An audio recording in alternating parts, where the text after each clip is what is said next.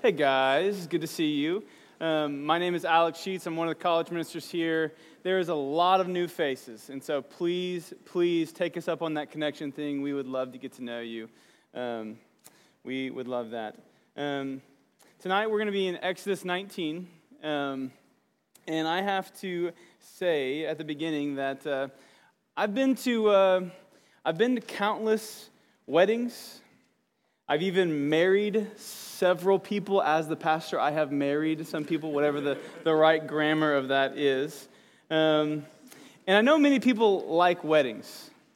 They like the romance, the dancing, the nice clothes. Everyone's in their best dress. But I have to say, I don't really like weddings anymore. I don't know if you just hit a certain age and it just changes, but the dancing, my knees don't work like they used to, you know? The small talk, it's kind of awkward, and always having to suffer through the best man's speech. Guys, it is like every single... I remember one time I went to a wedding, and it genuinely felt like the guy just heard, like, hey, I have to speak right now, and so they give him a mic, and he just starts talking, you know? That's just typically the best man's speeches. You got to suffer through them. I don't know. I'm not really a big wedding guy anymore. But there's two things that I still love about the wedding, two moments. The first one is when the bride comes in and the song is playing, Here Comes the Bride, or whatever song they want. Everyone rises and turns and looks at her. Except what I like so much about that moment, I'm kind of a little bit weird in weddings. I turn back, I look at the bride, make sure she's there. And then I turn and I look at the groom. Because I just want to see that moment. I want to see how he's processing it. It's a huge moment for both of them. And I don't know, is he going to be emotional? Is he going to break? Is he going to tear? I love the tears. I love that moment. The second moment that I love in weddings is the exchanging of the vows. Now it's not so much about the emotions, it's more about what's happening. And everyone's looking up there and they're saying, do you take this person to be da-da-da-da? And do you know how weddings go? Except in this moment, I told you I'm a little bit weird in weddings. I'm not looking at them, I'm looking up. I'm looking at the sky. Because the Bible says something is happening in that moment. It's called a covenant. That this man and this woman, the two are becoming one flesh. It is mysterious, it is beautiful, and it is called a covenant. It's a big biblical language. It's part of what we're going to be talking about tonight. Tonight, we are reading a marriage ceremony. There's the groom, regal as always. The bride is there. Vows are also being made to one another. A covenant is happening between two parties, a marriage ceremony. Only this time, it is between God and his people, Yahweh the Lord and Israel. They're entering into their marriage ceremony. Turn to Exodus 19 if you're not already there. I'm just going to tell you a little bit about the chapter as we begin to enter in. The significance of this moment, the significance of Exodus 19 cannot be understated. Now, most people know Exodus 20. It's the giving of the law. Moses coming down with 2 tablets on their hands. Thou shalt not do X, Y, Z. Most people know Exodus 20, and they think that's very significant. It is a very significant moment. But it is actually Exodus 19 that is so important. Some scholars say that this chapter is the most important chapter in Exodus. Some go so far as to say that this is the most important chapter in the entire Old Testament. God entering into covenant with the nation. It is this chapter that helps us make sense of the rest of the Old Testament. Why is God so wrathful at times? Why does God go to war and destroy other nations that are threatening his people? It is because he says, Isaiah 53, that he is the husband of Israel. He is married to these people. Why is God so angry when his people commit idolatry? They start to follow other gods. They start to break the law. It is because he says that idolatry is actually adultery, as if the nation was being unfaithful to their husband. I want you to see the covenantal love that God has and is entering into his people. If you remember back earlier this semester, way back into August, we began not in Exodus, but we began in Genesis 12 and 15, when God speaks to Abraham and he says, I will be yours. I will be yours. It's kind of like he became betrothed to the people at that time. He says, I'm going away for a while, but there will come a time when we will be united. His people go into slavery, and he sees his beloved, and he comes to the rescue. Remember the scene with Moses in Exodus 3. He says, I will be with you, and this will be the sign to you, that is I who have sent you. When you have brought Egypt out, you will come to me, and you will worship on this mountain. And then he brings his bride to himself. You remember the stories. You remember the plagues. You remember the frogs. There were frogs there. You remember the sea and the song that happened afterwards. He saves them, brings them to himself, and then he gives them the chance to say, I do. God is a gentleman. See, if it was me that was saving Israel, if it was me that was rescuing the damsel in distress, I would probably be like, yeah, I'll do this, but I'm going to need a little bit more than a maybe, you know? Like, if I'm going to go through all of this, I'm going to need something more than a promise. And if they said no, I'd be like, enjoy Egypt. That's me. That's not God. God is a gentleman. He brings them to himself. He saves them. And then he gives them the chance to say, I will be yours. And finally, we're at Sinai. Exodus 19, the moment has finally arrived. He says, will you be mine? And they say, I do. It is a marriage ceremony. Enough talking about Exodus 19. You get the idea. Let's turn there if you're not there already. We're going to focus on the first 8 verses. And then we're going to point out 3 important aspects from Exodus 19. And then we're going to finish by landing on the idea of the priesthood. That is where we are going. Exodus 19, 1 through 8 says this. On the first day of the 3rd month, after the Israelites left Egypt, on that very day, they came to the desert of Sinai. After they set out from Rephidim, they entered the desert of Sinai, and Israel camped there in the desert in front of the mountain. Then Moses went up to God, and the Lord called to him from the mountain and said, this is what you are to say to the descendants of Jacob, and what you are to tell the people of Israel. You yourselves have seen what I did to Egypt, how I carried you on eagle's wings and brought you to myself. Now, if you obey me fully and keep my covenant, there's that word, then out of all the nations, you will be my treasured possession, my own. Although the whole earth is mine, you will be for me a kingdom of priests and a holy nation. These are the words you are to speak to the Israelites. So Moses went back and summoned the elders of the people and set before them all the words the Lord had commanded him to speak. The people all answered together, we will do everything the Lord has said. They say to God, I do. 3 important things that you see happening in this section of Scripture. The first is verse 4. You yourselves have seen what I did to Egypt and how I carried you on eagle's wings and brought you to myself. He said, I carried you, I saved you, as if it was done by eagle's wings, as if they were snatched up and taken away on the wings of an eagle. All you Lord of the Rings fans, all you nerds, my homies in the room, You know where this is. You know where we're going with this. The eagle's wings. They're saved as if they were snatched up. You remember Gandalf? He's on the top of the mountain or the tower, and then he jumps off and saved by eagle's wings. You remember Frodo and Sam? It's despairing. It's sad. The music's rising. You think they're done. Then eagle's wings, boom, they come and take them away. You remember Dumbledore fighting Darth? Nah, I'm just kidding. Some of you guys thought it was real. No, it's not real. Read Lord of the Rings if you haven't. God saves his people so easily, so mightily. It is as if they were snatched up by the wings of eagles.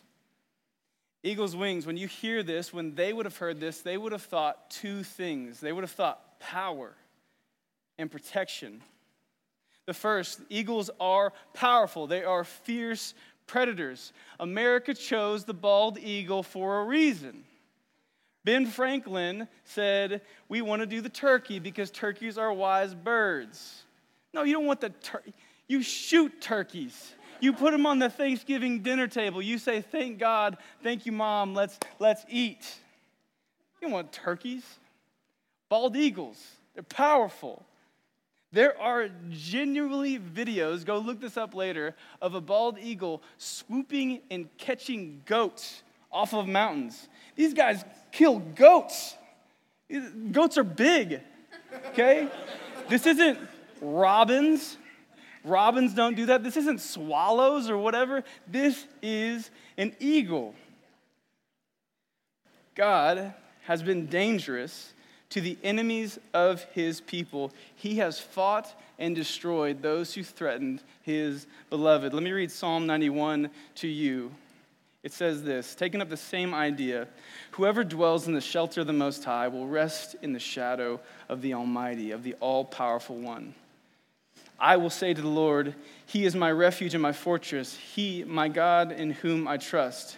He will cover you with his feathers, and under his wings you will find refuge. His faithfulness will be your shield and your rampart. You will not fear the terror of the night, nor the arrow that flies by day, pestilence, plague. You will not fear anything.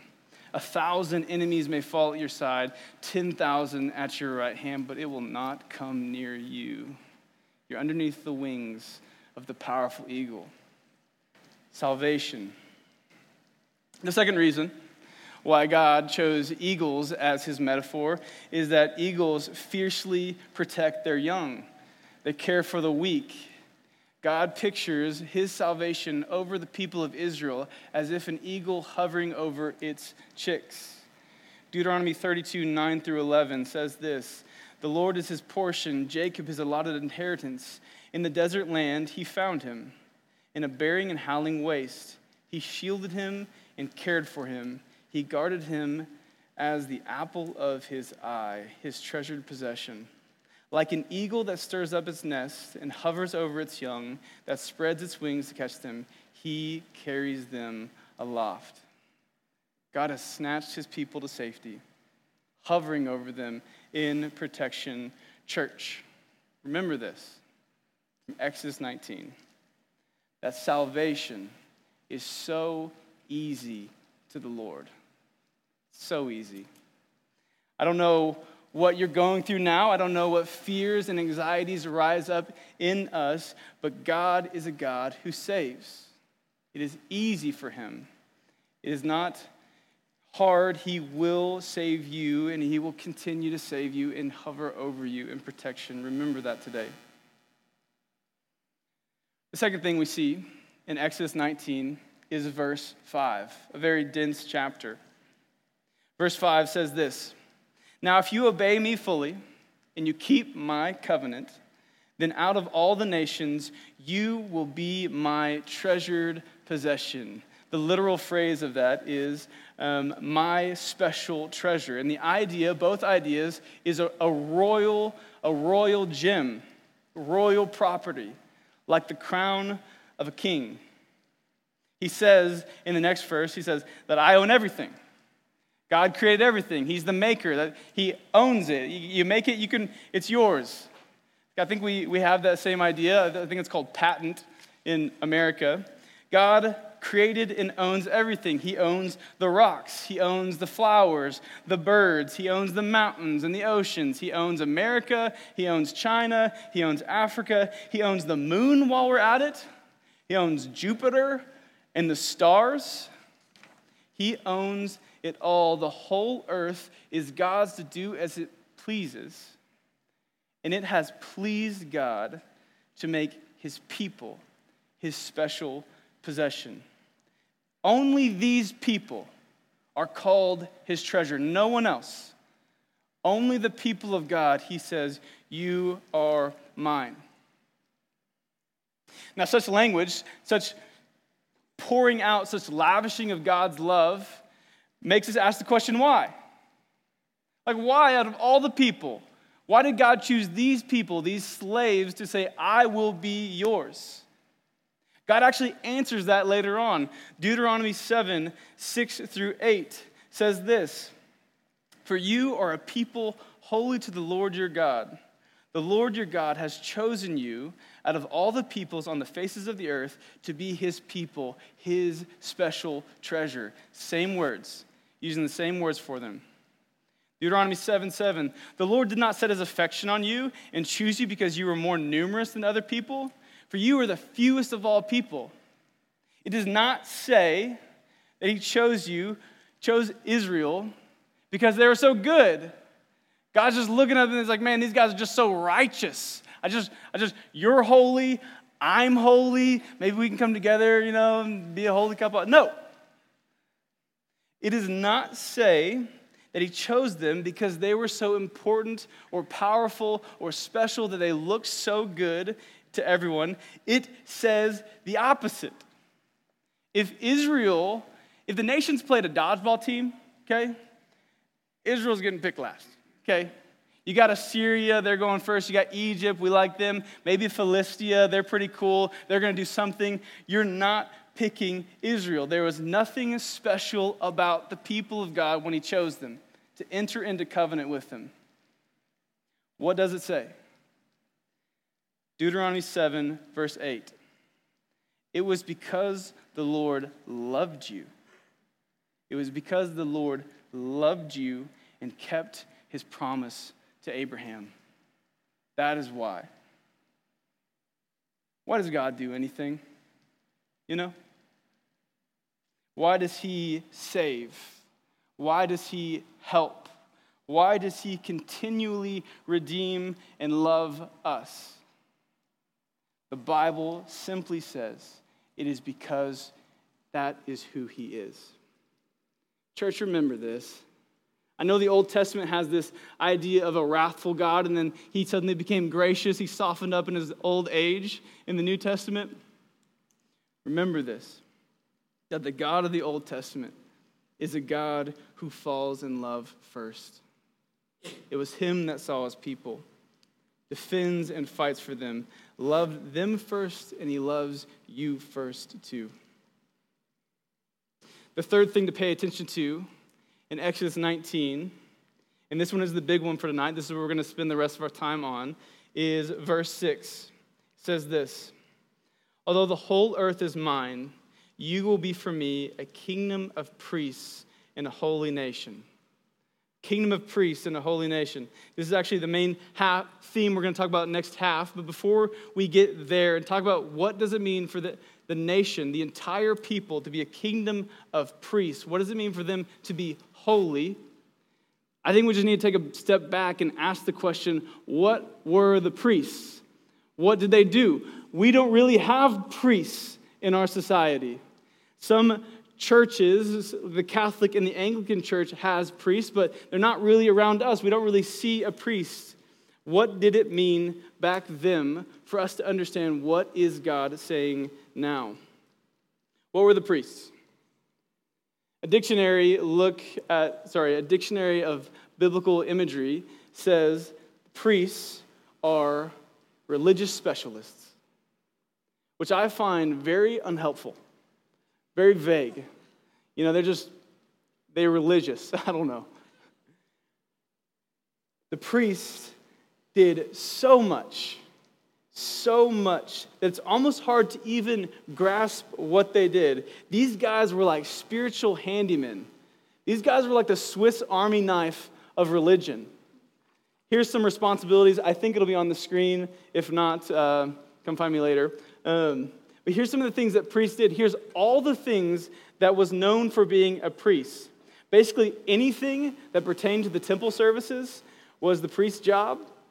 They were in charge of the worship. They were in charge of the sacrifices, the prayer, offerings. They taught the law publicly.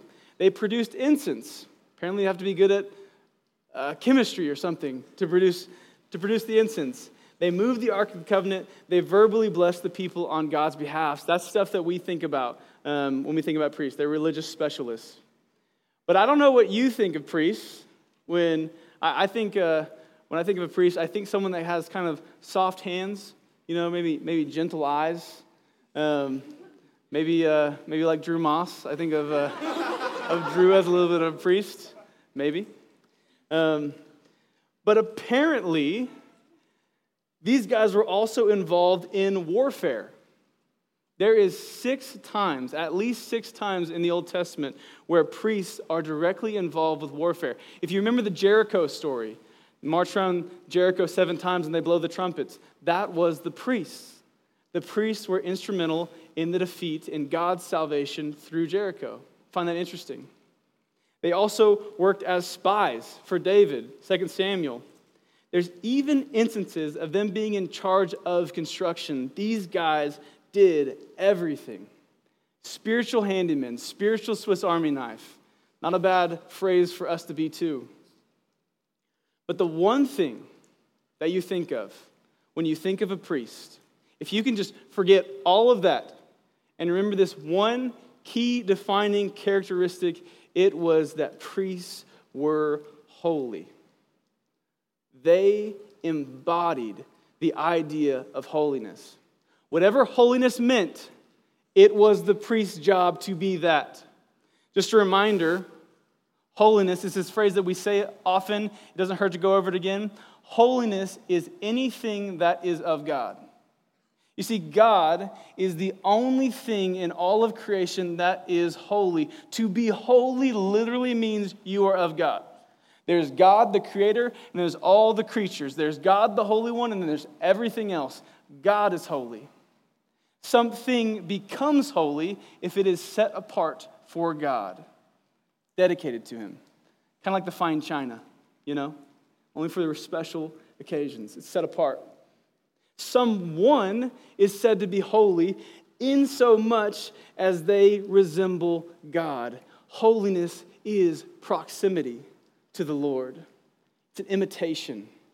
That is what holiness is, and everything about the priests was to embody holiness. Their character was supposed to be holy. Every action they took among the people was supposed to resemble God. Their purity, their inner life, if God is pure, if there's no evil thoughts in God, no anger, jealousy, sin, etc., the priest was supposed to be that too in their inner life. Even their physical appearance. The Bible goes down to details about how the priests are supposed to be perfect. Just like you don't offer a sacrifice to the Lord that had blemishes, the people offering it, they were not supposed to have blemishes either. I think it's somewhere in Leviticus. You can go look that up later. Everything about the priest embodied holiness. So what does it mean in Exodus 19 when he says, all of you are to be a kingdom of priests, a holy nation? What exactly is God's salvation aimed at? What did he save us for? That's what we're going to talk about the second half. So take a short break, and then we'll come back together.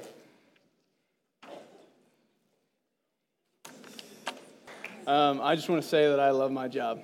That was totally off of hey, how can we do this? And we're like, what if we made a video? What if we just went all out? So that is awesome. I'm actually just going to pray us back into the second half, and then we're going to get going. So pray with me. Father God, thank you for this community. Thank you for the church that you've given us. Thank you for the joy that we get to have together. And God, thank you for your word. I just ask that in all of this, in these memories that we get to make together, that you would be glorified above everything else. We love you so much, Jesus. In your name I pray. Amen. Okay, we're talking about Exodus 19. Remember before that, we were talking about Exodus 19. And we're talking about the idea of a kingdom of priests, a holy nation. Now, I want to show you a picture of a priest. I think we got him up there. So when we're talking about priests, we're talking about a guy that looks like this. Whatever it is, he's got it going on. Not really fashionable today, but this is what a priest looked like. Next picture, please. When we're talking about the idea of a priest offering sacrifices, it is something that he literally did. That's the Ark of the Covenant.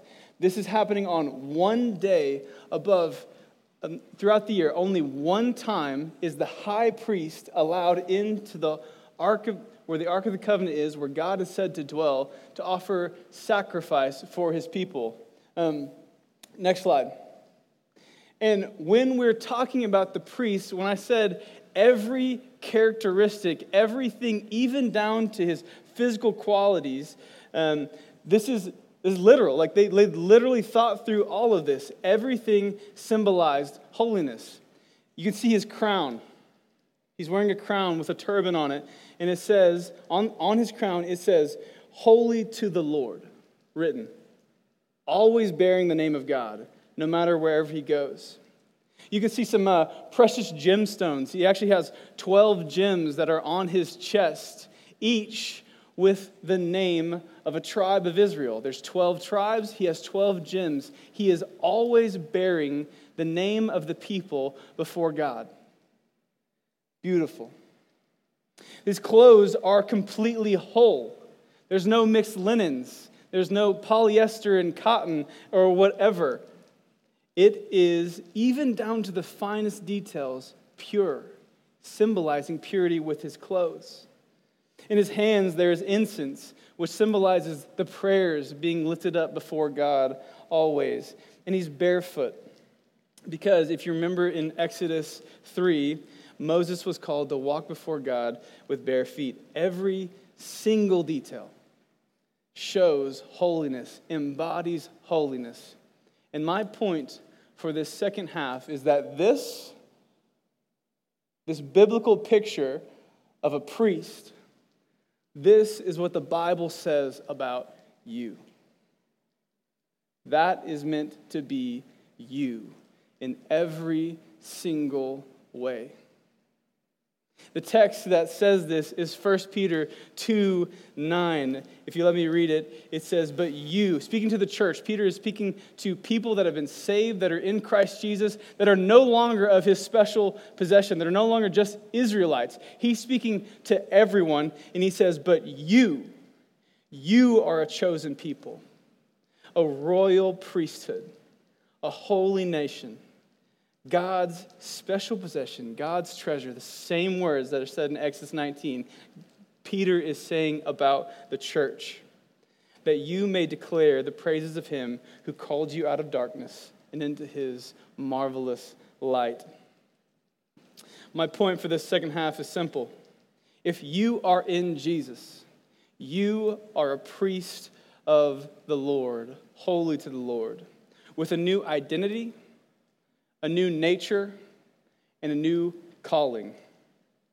New identity, new nature, new calling. Let's walk through some of those. 1 Peter 2:9, once again, you have a new identity. He gives us identity statements. Chosen people, royal priesthood, holy nation, God's special possession, God's treasure. Peter is saying that at salvation, when someone comes to the Lord, when someone commits their life to him, repents of their sins, and accepts the gospel in their life, they become someone entirely new. They could have been anything before. They could have been the worst of the worst. They could have been just average. But when you come to Jesus, the Bible says you are a treasure. special possession, chosen, royal. Do you know what it's like to have a treasure? Have you seen people that have treasured things? When I think of the idea of someone having a treasure, I think immediately of parents at a soccer game. I grew up playing soccer. I love playing soccer. I've been around it for a long time. And I just know this fact. So if you've been to one of these games, you see maybe it's like a sixth grader, oh, not 6 years old, okay? And it's just like a mass, a moving mass. The ball kicks, the mass goes, the ball kicks, the mass goes. And then one person scores, one little sixth grader, kicks it, and it accidentally finds its way in the goal, okay? And the parents are like, "Wow, that's my boy! That's my boy!" You know, they didn't even know. The kid know what had happened. He might have kicked it in the wrong goal. But the parents are wild. They are obsessed. They treasure the children. You see it in that moment. Do you know how treasured you are in the Lord? If you could just see the look in God's eyes when he sees you, more proud than the proudest parent. He says, the whole earth is mine, but you are my son. You are my daughter. I mean, he really treasures you. Just think about it. Think you sacrifice for the things you love. Do you know how far God has gone for you? How much he has done? Let's just walk through it. He made you. He created you. Before anyone ever thought of you, thousands of years ago, the Bible says he knew your name. Good or bad. He knew you, and he loved you with an eternal love. He sustains you at this moment. Every breath you take, the Bible says it is because God is giving it to you now. He is sustaining you. He is keeping you. He will redeem you. A lot of things happen in this life, good and bad. Sometimes we carry scars with us, but the Bible says that God will redeem everything. He will make it right in the end because of his love for you. And finally, he came to earth to die for you so that you could be with him forever. You are treasured by God with an identity that is beyond your wildest dreams. Some of us in the room, we just don't really know how to be loved, you know? The idea of affection, the idea of closeness to us. We have walls. We push people away. We're not really good at being loved. None of you know how to be loved by God. His love is beyond anything you could fathom. I'm just asking you, in light of this, one thing. Just remember, wherever you are, whatever you're doing, in faith, out of faith, know that you are loved by God more than you know. You are his special possession, his treasure. Point number one. Point number two. You remember the priests, what the priests are. You remember this idea? And I said there is one major characteristic about the trades. You could forget everything else about the priests, but you remember this one thing, and it's that priests are holy. Good. There's murmur, but I'll take it. Proud of you guys. Priests are holy. Whatever God is above, the priest is the embodiment of God on earth, an imitator. Point number two. You, as priests, have a new nature. You are holy, and you are called to be holy. 1 Peter 2, verse 9, chosen people, a royal priesthood, a holy nation. The same words that Moses said to them back then, thousands of years ago, he says to the church now. I've received many gifts in my life, some of them good, some of them not so good. Some of you re-gift, but you don't tell people. But I've received many good gifts.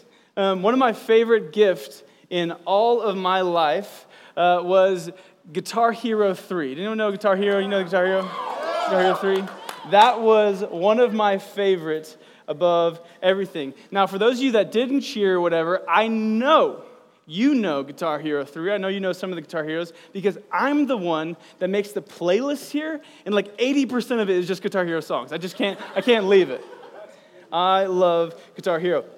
The best gift I ever received was Guitar Hero 3 on my 12th birthday.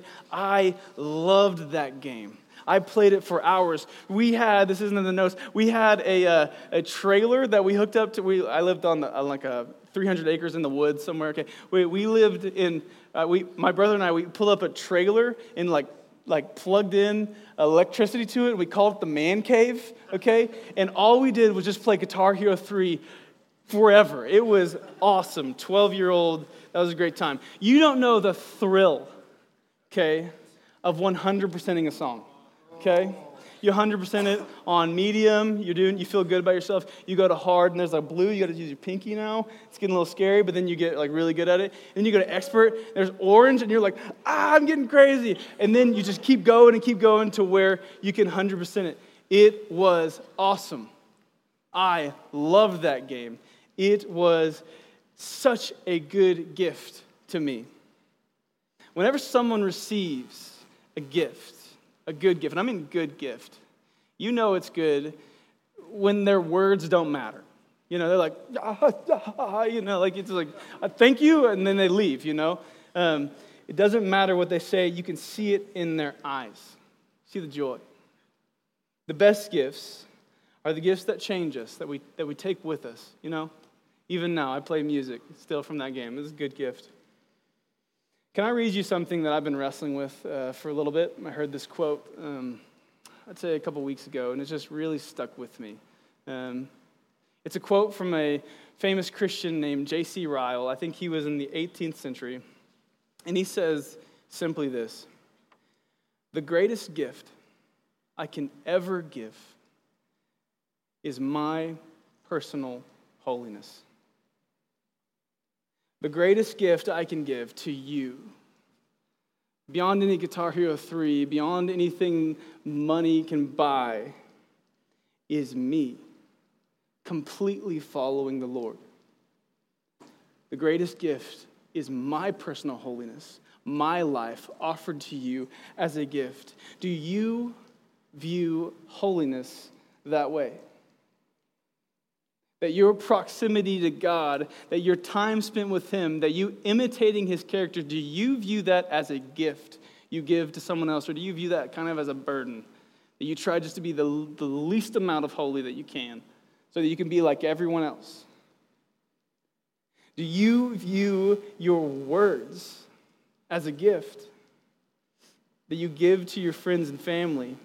The people who are around you never have to worry that you're going to insult them, never have to worry that you're going to dishonor or say something too far, because your words are holy. They have Christ in them.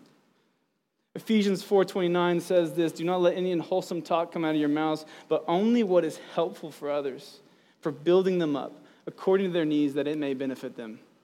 Are your words holy? Are they a gift to another person? Are your hobbies holy? Are they a gift to another person? Is there holiness in your music? Is there righteousness in the books you read? Is Jesus fully present in the videos that you watch online, on Instagram? Is Jesus there? Can you see it? Can others see it? That how you spend your time is a gift to them because it has God in them. Do you even view your own body as holy, as a gift to another? Do you view it in such a way that Romans 12 is true, to present your very bodies as a living sacrifice, holy and pleasing to the Lord? Now, I know where some of you went when I said that, have bodies that are holy, but I'm not just talking about sexual purity. That's not a bad idea. I'd encourage you towards that, but there's so much more when it's just sexual purity. I'm talking everything about you. Your hands, the things that you do with your time, how you help other people, your mind, the very things that you let go through, the daydreams you have in the Lord in the day, do they have the Lord in them? The feelings that you have inside. When you're frustrated, you're stressed, you're anxious, do you offer them, like your whole body, to the Lord? Is there holiness in you? I'm calling you tonight that wherever you are, please take holiness seriously. Take your faith seriously. Some of you, for the first time, that I am a priest of God, and priests are called to be holy, and I am giving that to God, and I'm giving that to others, the best thing I could ever give to them. Point number 2, priests are called to be holy, and you are called a priest by the Bible. And finally, last point for tonight, 1 Peter 2:9 again says this: you are a chosen people, a royal priesthood, a holy nation, God's special possession. Those are identity statements. We've already talked about that. And then he makes a turn and says, that you may, purpose statement, that you may declare the praises of him who called you out of darkness and into his marvelous light. Point 3, priests proclaim the purposes of God. I want to ask, can I actually go back to that picture of priests real quick? Can we just scroll? Any one of them? Yeah, that's great. I like that one. Imagine for a moment that you showed up to class the next day dressed like this guy, okay? Imagine how freaking weird you would look. Okay, we got the pajamas boy sitting in the front row. Okay, I was there. I love the pajama boy, but if you're a pajama boy, we're praying for you. We got to move it past it. We got pajama boy. We got the fraternity guy that's dressed up in the suit. Maybe he's like pledging. He looks great. People are looking at him. People are looking at him, looking at the pajamas. And then we got priest of Yahweh. Right there, front row, asking questions. You would be overlooked. I promise. The professor would be like, I don't really want to answer. I want to call on this guy because he is weird, for sure. You would look weird. But one thing that you couldn't do is you could not hide. Couldn't hide. As if you had holy to the Lord on your forehead. As if you bore the names of the church on your chest at all times. As if every part of you was set apart, holy to the Lord. You couldn't hide. As Christians, we hide so often. We want to do the least amount of Jesus that we can and feel good. In public spaces, we don't want to step forward and say things. We don't want to risk offending people by speaking what we believe. And we really don't want to look weird. I'm not calling you tonight to dress like a priest. That would be stupid. But I need you to see that this is how the Bible speaks of you. And priests proclaim the purposes of God. Romans 15, Paul says, I am a priest of the gospel of Jesus Christ. That whatever that meant, that is me. And Peter says, that is you too, that you may proclaim the praises of him that called you out of darkness and into his marvelous light. I'm asking you to step forward in some way and speak Jesus and be Jesus in hard, confusing circumstances. I know this world is hard, but you have God on your side, making you holy and pushing you towards holiness. I don't know where you are and what you've heard from this sermon. Some of you need to just go and reflect on how treasured you are by God. Some of you just need to spend time and think that if you are in Jesus, this is you, the gem on his crown, the apple of his eye, a son and daughter of a royal king. That is you. Some of you may not be in Christ, and if you're not in Jesus, if this really isn't your thing, then I just want you to know that these could be God's words for you too. That he loves you so deeply, and he wants you to be his treasured possession out of everyone else.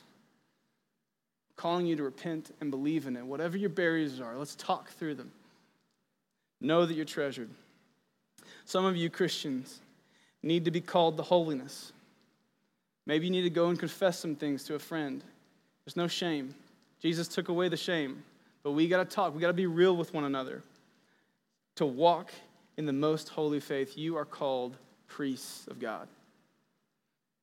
And some of you, most of you, need to make plans tonight to go and speak about the Lord. Speak about what he's done for you. How much he loves you and loves them. To make plans to proclaim the praises of him who called you out of darkness into his marvelous light. That is who you are. You were saved for this purpose, to be God's priests. Let's pray.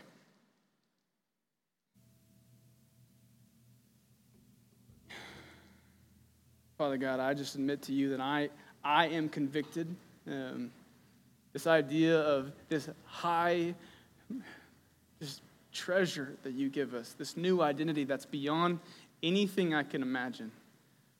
God, thank you for that. And I pray for myself and I pray for them that we can walk out of here knowing how loved we are. But God, I'm also convicted to follow you. You save us and then you call us to your purposes. I pray, Lord, that we can walk in you, that we looked visibly different than anyone else, as if we were wearing priest clothes. God, I pray that holy to the Lord is as if it's written on our head. I pray that you would make us holy and that you would help us take our faith seriously. We love you so much, Lord. Thank you for all that you've done for us. In Jesus' name I pray. Amen.